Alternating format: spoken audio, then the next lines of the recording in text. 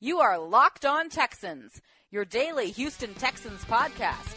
Part of the Locked On Podcast Network, your team every day. I'm your host, Robert Land, along with my co-host, House of Houston's Brian Patterson, and welcome back to Locked On Texans, your best daily source of Texans news, views, and interviews. Today's show brought to you by MyBookie. More on that in a bit. We're back to as the Texans turn. It's always something each day.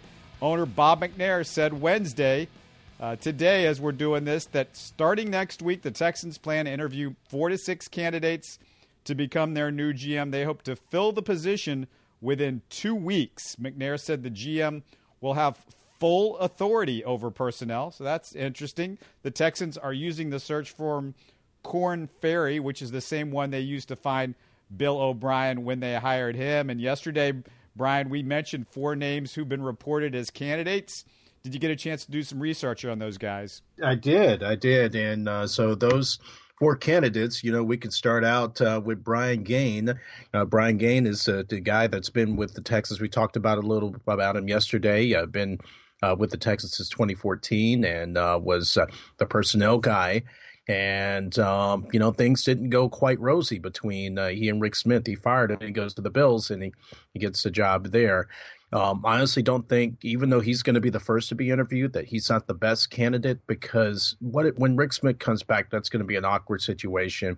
Plus, we don't know how much responsible he was for some of the mishaps that we've had with the moves we have had as of late, like with these draft picks and especially with the situation of free agency. We haven't really won big in free agency in quite a while. And Brock Osweiler, that will go down as one of the worst signings in history as well, along with Ed Reed, as we were talking about yesterday. Yeah, you talk about Gaine, and I mean, just a simple question for anybody on Brian Gaine. He was with the Texans the last few years under Rick Smith, and you mentioned he had a lot to say in free agency, like Brock Osweiler, but look at the Texans' free agency overall. I mean, I just don't get what the purpose of bringing Brian Gaine back or even interviewing him. He's interviewed for 5 GM jobs prior to this one, and nobody's wanted him. So that's my say on Brian Gaine. Who's your next guy? The next guy is Nick Caserio with the Patriots. Out of all the guys that are up for candidates, he is the best one. He's been embedded in the organization since 2001. He has been there for every Super Bowl that the Patriots organization has won. He is real hands-on. He goes up into the booth during games. He gets his hands dirty. He gives Belichick feedback off of what he sees in the offense. And he's great. He's a great evaluator of talent. I mean, you can give him credit for drafting Jimmy Garoppolo, one of the best quarterbacks to come through. He's just been able to help out. I know Bill Belichick is the de facto GM, but with Caserio, I know he's had a lot of say in all that. And he looks like just a great people person. He's versatile, can do more than one thing, and that's something we look for in the Bill O'Brien era. I think he would be a perfect fit for this organization, but that's just a matter of was he going to take the prime away, because I think he likes what he's doing as director of player personnel. But, that really impressed me, because you think about Rick Smith. Yeah, if he would have been able – he probably would have wanted to do that, but Bill O'Brien's like, nah, we good. We don't need your opinion. You just go in your office and you sit. And I'll talk to you when I need you. So this is a type of situation as far as the relationship that they had, but goes to show that how tight he is with Bill Belichick. And I'm talking about Nick. Yeah, they're besties, him and Bill O'Brien, I should say, Caserio and Bill O'Brien. So you wonder what kind of sweet nothings that Bill O'Brien's been whispering in Bob McNair's ear and how that might be going as far as the conversations that they were having this week. And the other thing that you think about with this is if they do hire him, are we looking at, him being the equivalent of Rick Smith and Bill O'Brien being the equivalent of Gary Kubiak? Remember, Kubiak was already in place. Rick Smith was a guy that he really liked. He wanted brought in here. So it's a situation is who's in charge. And I guess that that would be my concern there. We've gone through this. We've done this. We've been, we had that situation where we're trying to figure out, like, who's really in charge? Is it Kubiak? Is it Rick Smith? Well, would it be O'Brien or Caserio? It's a weird situation because technically the GM should be over the head coach. And, that's what you would assume in most organizations. But this is the Texans.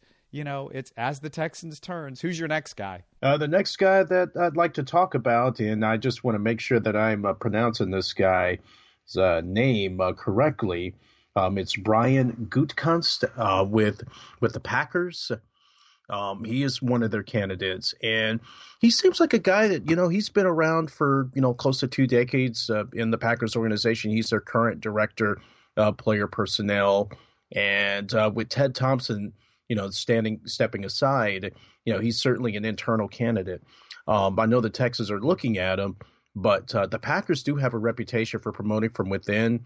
Mike McCarthy's looking right now for a defensive coordinator. He's looking to promote from within. So that's just a perfect example right there. And they've historically had that type of mentality.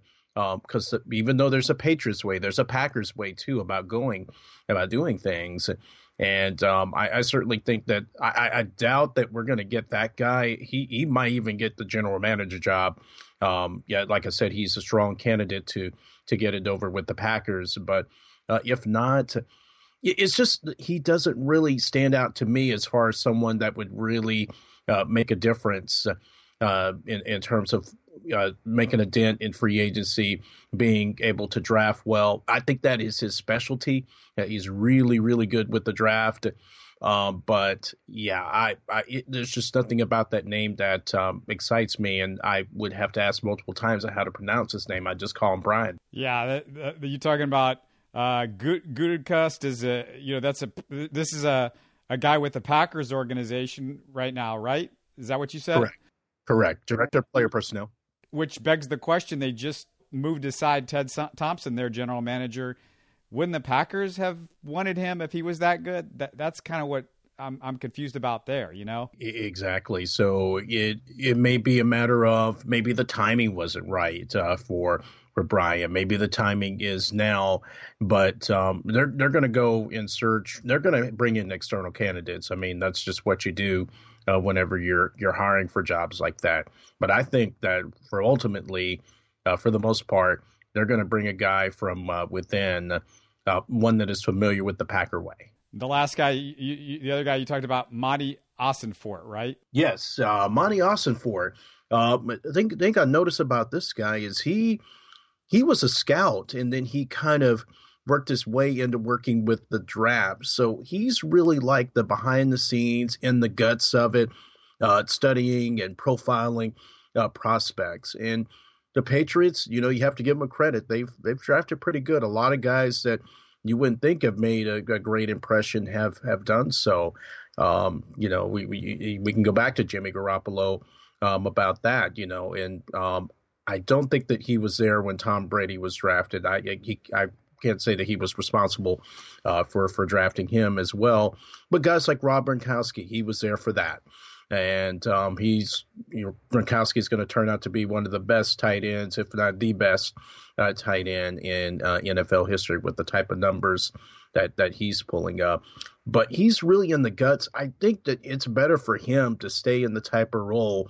There's going to be the guy that takes on the leadership role and to have the face and the name of general manager that can do a multitude of things. And then you have your specialists that, they're the guy behind the guy. I see Ossenfort as that guy, not as a general manager. I think, he's probably appreciative that he's getting these, getting this interest, and he may want to try his hand at it.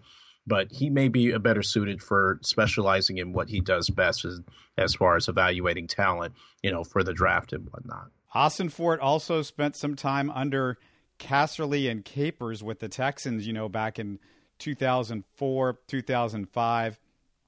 He was a college assistant, pro and college assistant for the Texans. Like I guess he was a scout for that area for the Texans back in those days in the mid 2000s. But again, we get two Patriots guys. I guess my last just quick thing on again, we keep going back to this Patriots. Well, I mean, we've got 2 guys of the 4 guys that are out of the Patriots organization. And, to me, for the Texans, I'm kind of tired of this. Stop bringing over the guys from the Patriots unless their names are Belichick and Brady, because those are the guys that make it all work. Maybe Jimmy G will be somebody we'll be talking about in a few years, that was a guy that you should have brought over. But did any of these other guys really count? Brian Hoyer, Ryan Mallett, what was left of Vince Wilfork's career, Larry Izzo, Mike Vrabel, Wes Welker, Bill O'Brien. How many of these guys have, really helped the Texans in a huge way when we brought them over? O'Brien, I guess a little bit, a couple division titles, although everybody, wants to say that they're not the most legitimate division titles. But I mean, at some point you got to go, the Patriots, when you look at that, it just comes down to it's Belichick and it's Brady. It's Belichick and it's Brady. And when those guys are gone, you're going to look and you're going to go, how did they do that with the cast of characters? I mean, there were some really good guys that they had, I think, in some of those early 2000 teams before. I think Brady started to pick it up to another level 3, 4, 5 years into his career. But, if you look at the Patriots over the last decade, it seems like Brady just makes the whole thing work. It's kind of and Belichick, they just kind of make this patchwork work. Gronkowski, obviously, huge, and that's a talent. But, outside of those guys, we're not talking about a lot of Hall of Famers here. Yeah, and out of the 2, I mean, and this is a big, a debatable topic, and I know it's kind of a little bit off to the side, but since you mentioned it, I mean, do you think that Tom Brady made Bill Belichick a lot more than the other way around?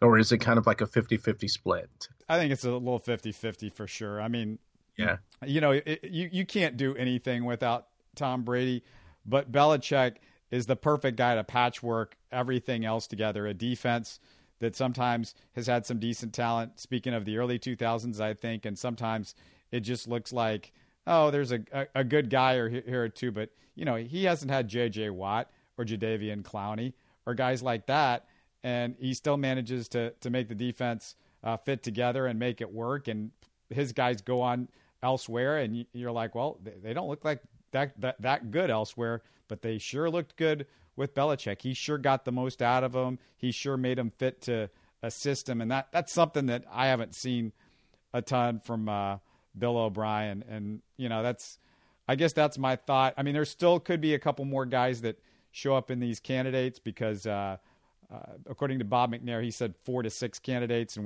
we've mentioned 4. 4 have been mentioned. 4 have been rumored, I guess, and leaked, but those right now are the guys that we know about. We're going to tell you more as we find out more about them. Just some minor news. Jadeveon Clowney undergoing minor arthroscopic surgery, won't be able to play in the Pro Bowl, but should be back in plenty of time for all the rest of the offseason stuff for the Texans. Also, we want to talk about these games coming up this weekend, the wild card weekend, because lots of interesting games. Chiefs favored by 8.5 over the Titans. Rams favored by 6.5 over the Falcons. Jags by 8.5 over the Bills. Saints by 7 over the Panthers. Lots of huge spreads in these games. Lots of pretty big favorites on wild card weekend. We need to talk about these games in a bit. But first, Brian, this probably is the perfect time for us to talk about MyBookie, isn't it? That's right. And the championship game is here. It will be here before you know it. So it's time to get in the action. Get on in the action with MyBookie. Are you sick and tired of getting the runaround when you ask for payout? Sign up at mybookie.ag today and get paid fast when you win. MyBookie is your hookup for all your betting needs. And you can even deposit using Bitcoin. Where you bet is just as important as who you're betting on. Now, if you want to make money betting the bowl games, we've got one left, the championship game. That's a big bet. You got to go to mybookie.ag. They're the only site that I'd recommend. I trust them, but you don't have to take my word for it. Check them out yourself. They have the odds on every matchup, as well as in-game live betting in all this season's NFL and bowl games. So join now, and MyBookie will match your deposit with up to a 50% bonus. Use promo code LOCKEDON to activate the offer. Visit mybookie.ag today. You play, you win, you get paid. And if you're going to bet, the only place to do it is at MyBookie. Brian, this is the last show, unless something really crazy happens with the Texans in the next couple of days before Wild Card weekend for us. And so let's talk about some of these games. And, as I was just saying a couple of minutes ago, lots of big favorites over the weekend. Chiefs and the Titans, surprisingly, that's the first game on the docket, the early Saturday game. I'm surprised because everybody just assumed the Jags-Bills would be the kind of clunker of the weekend. But Chiefs-Titans, I just don't think the Titans are any good. They're a fake playoff team, in my opinion. When I saw the Texans play them both times this year, I wasn't impressed. Nobody seems to be too impressed with this team. You would think they were built for the playoffs with a good running game like they've got, and their defense, though, I just don't think it's all that good. That would be the one part that would be missing from them. The Chiefs, they're back on track. I wouldn't be surprised if the Chiefs were not only able to win this game, but able to cover by what looks like on most boards an 8.5-point spread. With the Titans, with the way they've been playing, the inconsistency for Marcus Mariota, nothing tells me that they're ready to compete and to get out of the wild card round. They're just happy that they made it. And Mike Mularkey may have saved his job by just one season, because if they would have missed the playoffs they did have a nice start, but they kind of, hobbled over to the finish line. And that reminds me of a team that I love so much. But, hey, we got to the playoffs, didn't we? I honestly think if you compare this Titans team to ours, I think there are still some stronger points that we would have over them. Yeah, they're a fake 9-7 because that's what they currently are. I just don't think that that's going to be a good game. I really don't think it's going to be a good watch. And you're probably not going to have a lot of points up on the board. It's just going to be blah, and then, you'll want to turn it to something else. I think the Chiefs could score some points for sure, though. They've got, Alex Smith he's always been pretty decent in the playoffs, I think. And, they've got some weapons for sure. I mean, we know what they've got. I mean, Kareem Hunt sort of fell off a little bit later in the year, but he's got some talent. He's a rookie, might have hit the wall. Maybe he comes out of it a little bit as we get into the playoffs. But, they've got Tyreek Hill. They've got, Kelsey, some good talent. Don't know what's going to happen there. To me, the snoozer will be the Jags-Bills, and I'm surprised the Jags are favored by more than a touchdown in this game. I mean, the Jags by more than a touchdown against anybody with Blake Bortles is sort of a surprise, but it could be a blowout because the Bills, they're also, I mean, the AFC's got some weak playoff teams. The AFC's, by far the weakest group of playoff teams. Jags will win this one, but I don't know if they cover. I think the Bills, just on the adrenaline of, I think the excitement in Buffalo, and maybe they look for some a little bit of like, hey, let's make Doug Marrone sweat this a little bit, the former Bills coach. So who knows there? What do you think? The Bills will compete, but this depends on the health of LaShawn McCoy, who went down back this past the Sunday games. So we don't know how LaShawn McCoy, if he's going to be available. If he's available to play, the sky's the limit, because he is the best player on that team. And I know Tyrod Taylor, he does have some talent, but nothing goes well unless LaShawn McCoy is inserted. They found a way to win, to get them. They by default they got in off a technicality. I mean, whatever way you get into the playoffs, that's perfectly fine. You're in. As God knows that Bills fans, they deserve this. They haven't been in the playoffs this century, so good for them. But you might want to hit the snooze button on this one. But I really do think that the Bills are going to fight hard, just for the sake of it. But the Jaguars better go on and win this, because then look at all what they've done this season. It would have gone for naught if the Bills go into upset. I would love to see an upset.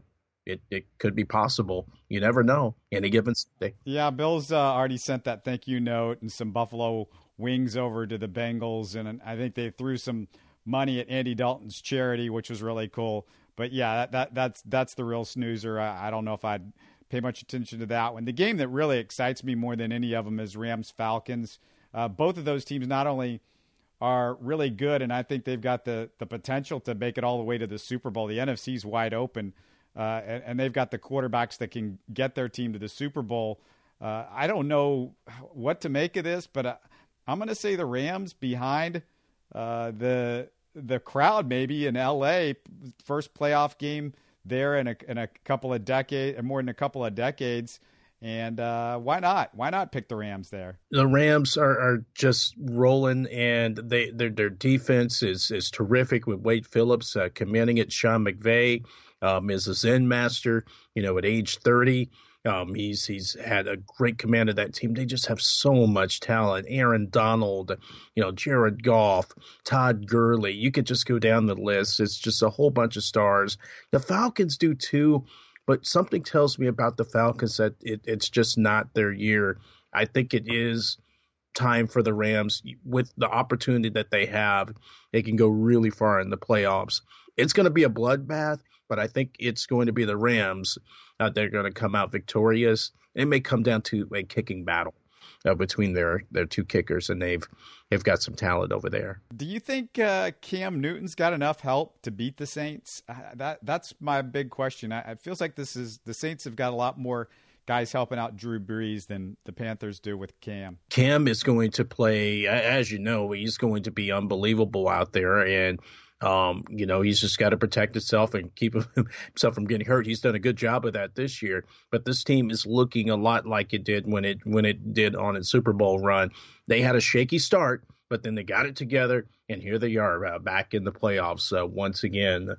I'm picking the Panthers. I'm really picking the Panthers, but it really depends on how the running game, how are they going to be able to stop Alvin Kamara, which has been the key to the Saints offense. Brees is still Drew Brees. But he's not putting up as many passing yards, if I'm not mistaken. And once, when he's under center, you just never know. It's just an opportunity of a lifetime when you have him as your quarterback. He's still very, very, very good and may play just as long as Tom Brady. But I am picking the Panthers over this. I think they're going to be able to squeak this out. Yeah, he doesn't throw it down the field as much as he used to. Kamara is going to be fun to watch for the Saints. The Houdat Nation will be out for that one. That's why they're favored by 7, I think. To me, the spread feels a little bit big. That's a stay away if I was a betting man. But there's some good games to look at. If you like, if you want to go with underdogs, the overdogs, the favorites, they dominated last year in the wild card round. We'll see if that trend continues. We got a couple more notes, and then we'll end the show with what the NFL Network said about our own DeAndre Hopkins. You're going to want to stay tuned for that. But first, let me just remind you guys, if you're a new listener, pass the word along to a friend or two. Let them know they can find us on iTunes, Stitcher, TuneIn, Player FM, Podchaser, Megaphone. Hey, we're everywhere. The NFL has named the Texans as the coaching staff for the South team in the Senior Bowl, and the Broncos as the coaching staff for the North team in this year's Senior Bowl. That's the week of January 22nd to the 27th. So interesting note, Texans will get an inside look at some of these guys. And Brian, in case you're wondering, the staffs are usually chosen this way. It's the teams with the lowest winning percentage from the past season, but only if a majority of their staff and head coach are intact. So that's all well and good, but not sure why the Browns aren't coaching this year. Either they're tired of having the Browns coach them, or maybe the Browns aren't even good enough to coach a Senior Bowl. I have no idea why the Browns wouldn't be coaching this one. Yeah, and they're just, it's just a mess with Hugh Jackson. He just has he still has my respect, and look what he has to work with. That's why he's getting another season to coach over there. It would have been great if he would have been there, but Hugh made some strides as an offensive coordinator, especially when he was back with the Raiders, and he did get the head coach for a little bit before getting fired. And this is his opportunity. When you take the job with the Browns, it's like rolling the dice. It's like, well, there's no other jobs out there, so I better see if I'm the one that's going to be able to turn this around. And so many guys have failed to get past that. being part of the Browns, working for the Browns, I'm telling you, this is a fraternity. They could have meetings every quarter and talk about their times with the Browns. I've said this many times. I mean, Belichick coached the Browns. I mean, you could get a large group of guys together who have worked for the Browns, and they could have all kinds of stories to tell, in my opinion. And I don't know when they're going to be good again. But it's good to know the Texans are coaching in the Senior Bowl, by the way. Good to know that the Texans are playing the Browns next year, too. Yeah. One thing that I don't, you still respect Hugh, but man, I lost a lot of respect for him. Who was that quarterback that he threw out there against the Texans? Who was the guy's name? Do you remember? Kevin Hogan. Kevin Hogan. Why Kevin Hogan? Why would you not go with Kizer, at least somebody that might have a shred of possibility for the future, instead of Kevin Hogan? That guy was awful. Like, why would you even put him out there against anybody this year where you're going nowhere and you're doing nothing? I don't get that. That's where he lost me, Brian. That team, yeah, and we mowed him down. Our defense, he didn't even have a chance to get anything off. Clowney was all over him. They were like scraping him off the field. He had gotten hit so hard, and then he gets his concussion, and we never hear from him again. I think he's still there. He may be there in spirit, but he's not getting back on that field. But it would have been a lot more entertaining of a game if DeShone Kizer was in uniform, and he learned from that mistake, and there you go. You should have stuck with him. I don't even think DeShone Kizer is the answer. They're going to be drafting another quarterback again, and they're probably going to screw it up. Yeah, they got a couple of chances thanks to the Texans, two in the top four. So they've got some chances to go after some guys, and this quarterback class it looks really wonky to me. I mean, it looks like maybe they should have picked somebody from last year's game. Maybe Deshaun Watson would have been a good idea, but hey, that's the Browns for you. Hey, lock and load your House of Houston headlines, Brian. I'm going to come to you a bit on that, but just want to correct some numbers I had from yesterday. When I talked about DeAndre's stats over his first 5 years in the NFL, mentioned he was in a category with A.J. Green, Randy Moss, Torrey Holt, Larry Fitzgerald. The only guys who had over 400 catches, I believe I said over 58 touchdowns. That was a little bit more, but a couple numbers I had switched around. It was over 35 touchdowns, over 5,800 yards. Not a bad list to be on. The four other guys should be in the Hall of Fame at some point. Torrey Holt, very underrated, didn't make the cut for the finalists this year, but I think he might get in down the road. In just a bit, I want you guys to hear a little segment from the NFL Network's Kay Adams. They were having a piece on their morning show about what they'll miss about the regular season, and you know who came up in that segment. We'll talk about that in just a bit, but before that, Brian, give me a couple of headlines from House of Houston. What are you guys talking about over there? Oh, we've got, I've already written a piece about Brian Gaine, why we should avoid them. And then I've got a guy, we're going to have a piece up tomorrow about just breaking down James Harden's effectiveness and how his injury how is it going to affect the Houston Rockets production. And as we're recording this, the Rockets did beat the Magic. But in terms of his effectiveness, there's going to be a piece that comes out tomorrow that's going to talk about that. We also have a piece that talks about the top three predictions for our Houston sports team. There's a lot of optimism for 2018, and that's all broken down for you on houseofhouston.com. Over in my Houston Sports Talk podcast, my co-host RG Seal and I talked a bit about everything. We had a really long segment just going over what's been going on over the last few weeks, and also had a good 30-minute Rockets conversation with Clutch fans David Weiner. He's always good for Rockets insight. By the way, Gerald Green, if you haven't noticed, this is becoming a hell of a story. He's really balling, just put up 27 against Orlando as we're recording this.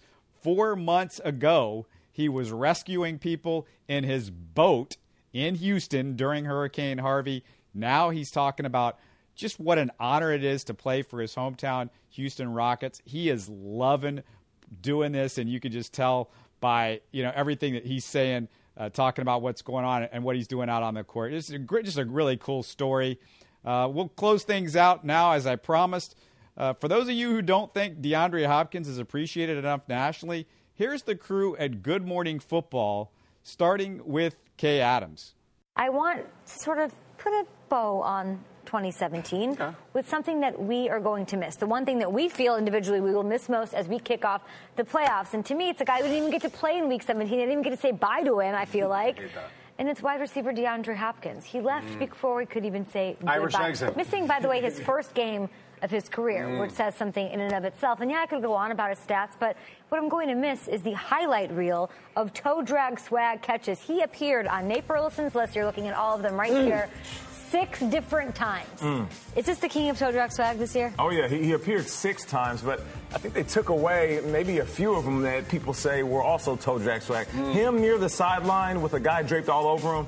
It's almost that like was the one. an everyday catch for him. No, but then the next one is the one. Yeah. Led the league in receiving touchdowns with 13. Led the league in targets. In his career, he's had 10 different quarterbacks throwing him the ball. This year alone, 3 different quarterbacks. Give him Deshaun Watson for a full 16 games. Give him any quarterback for a full 16 games. He's never had it in his career. I will miss the circus contortionist Brandon Lloyd-esque catching that he does a lot. And we might see him, of course, at the Pro Bowl. He got into the Pro Bowl this year, so congrats to DeAndre Hopkins. He could be catching passes from a drone, which would be pretty cool. But I feel like he would win America's Got Talent. It would be him, the Red Panda acrobat, the little ventriloquist 12-year-old girl singing, and DeAndre Hopkins.